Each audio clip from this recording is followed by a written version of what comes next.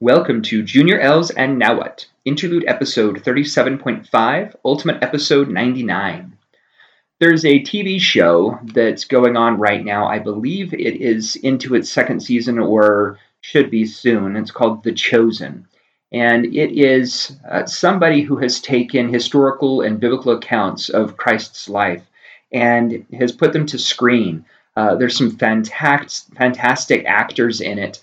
The music is pretty amazing as well, and the script is really cool. I mean, obviously, they've had to take some liberties because we don't know every moment of his life while he was here, but it's been pretty amazing to watch the different perspectives on his life and the way he interacts with others.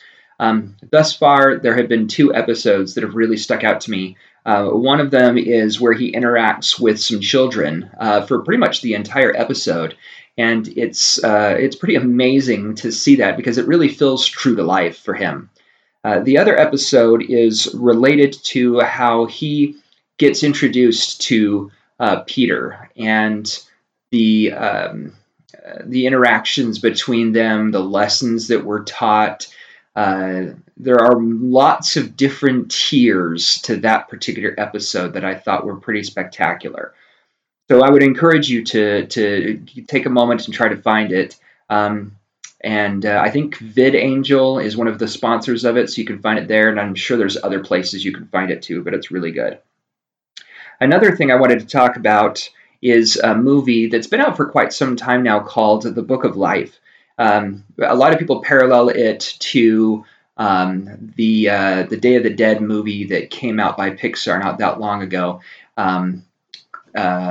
And this movie does have some similarities because it is related to the Day of the Dead, but it is, a different take on it. And I'm really, really fascinated with not only the music in it, but some of the themes that were in that movie. It's really good. I would encourage you to watch it. With this COVID pandemic thing we're into, recently my wife and I had an opportunity to go and attend a wedding reception. And it was very, very uniquely different because it was literally a drive-by reception. It was in the parking lot of a church, and you just drove by and rolled down your window and waved. You sent gifts through Amazon or something along those lines. And it was really interesting and unique. And so that was something that was it was definitely odd with the pandemic that's going on. I would hope it saved them money because of the situation.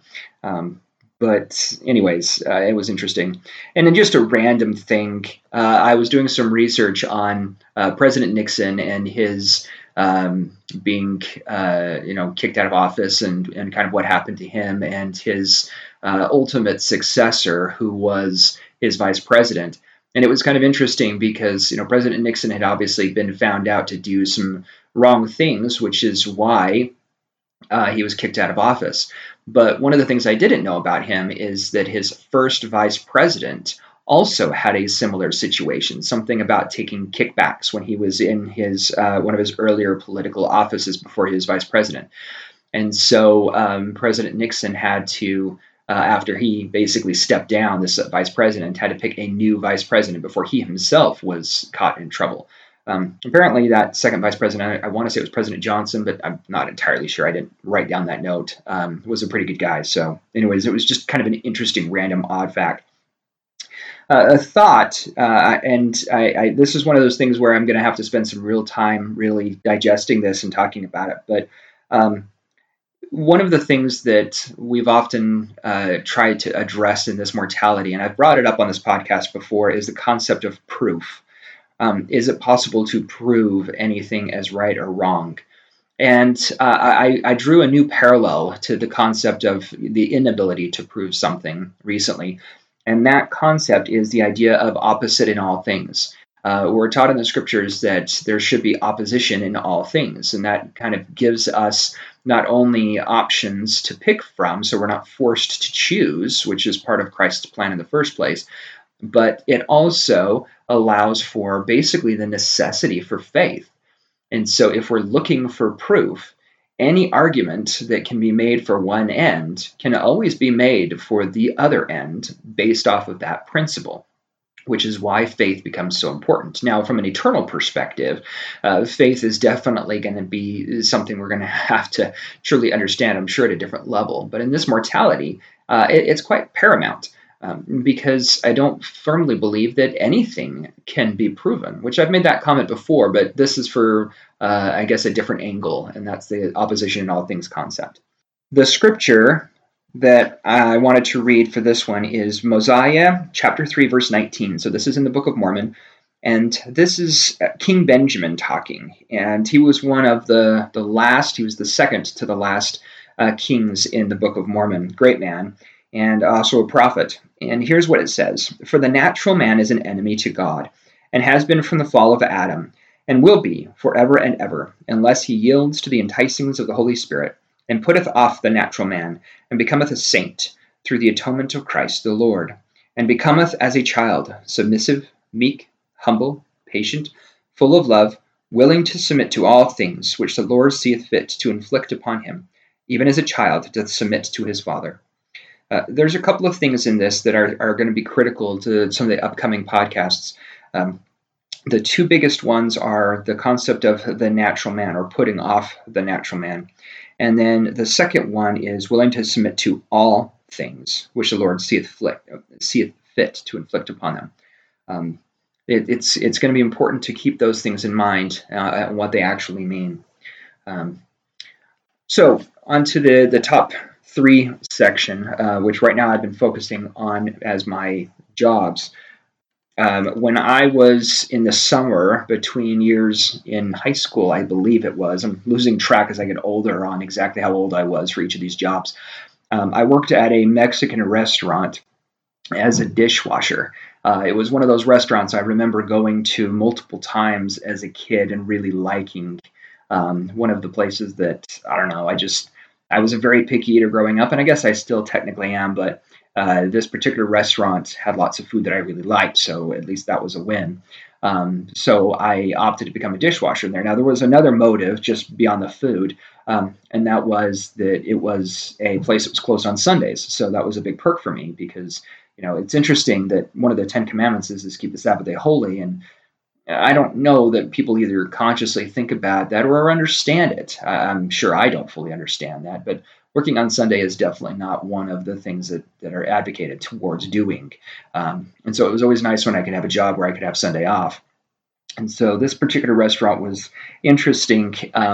Very, very fast paced as a dishwasher. If you want a job that teaches you to move and move quickly and try to get into a really good rhythm and get lost into the work, dishwasher is the way to go. There's never a stop in the flow of dishes. You're always moving through the system. You're always dealing with scalding hot water at all times. You've got little dishwashing machines. You do a bunch of stuff by hand. And it's kind of gross, I'll be honest with you. But it was a really good opportunity to learn how to work fast. There was the occasional moment where things were slow, and those were kind of entertaining. The cooks that worked there were interesting. They were definitely always willing and wanting to try to find a reason to do something stupid.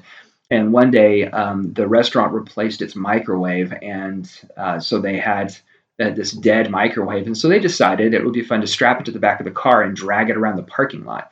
So this is behind the restaurant where no other cars really parked. And so they strapped this microwave onto a rope, tied it to the back of a car, drove, and then when they hit the brakes, they were stupid enough not to realize that the microwave wouldn't just simply stop. So it propelled itself towards the car, so they had to keep doing this start, stop, turn motion to try to not actually have the microwave hit the back of the car. Eventually, they coordinated enough that I think if it did hit the car, it was minor enough they didn't really care. But anyways, it was just a weird thing that they did. One of the things that I remember most vividly about that time, though, is I drove this truck that I've mentioned before in this podcast, an old 77 Silverado. And when I would drive home, I would drive down this road that was kind of a bridge over a gully or a ravine that came out of the mountains. And there was an interesting dichotomy there where you're in a suburb where it's not necessarily fresh air, but For some reason, that ravine would carry the breeze from the mountains down with it. And so sometimes you'd catch a really amazing fresh scent. And so, regardless of the weather, I would drive that route home with my windows down, and just so that I could experience that fresh air. It was always a good wake up moment for me. Um, I also remember listening to the City of Angels soundtrack quite a bit, two songs specifically. And one of them is by the Goo Goo Dolls, I think, and the other one by Alanis Morissette. I don't remember much about them other than just listen to those two songs a lot. Um, anyways, so that was that job. Thanks for listening. Hope you have a wonderful and spectacular day and rest of your week. And remember that most people work hard enough not to get fired and get paid just enough money to not to quit. By George Carlin. Thanks again.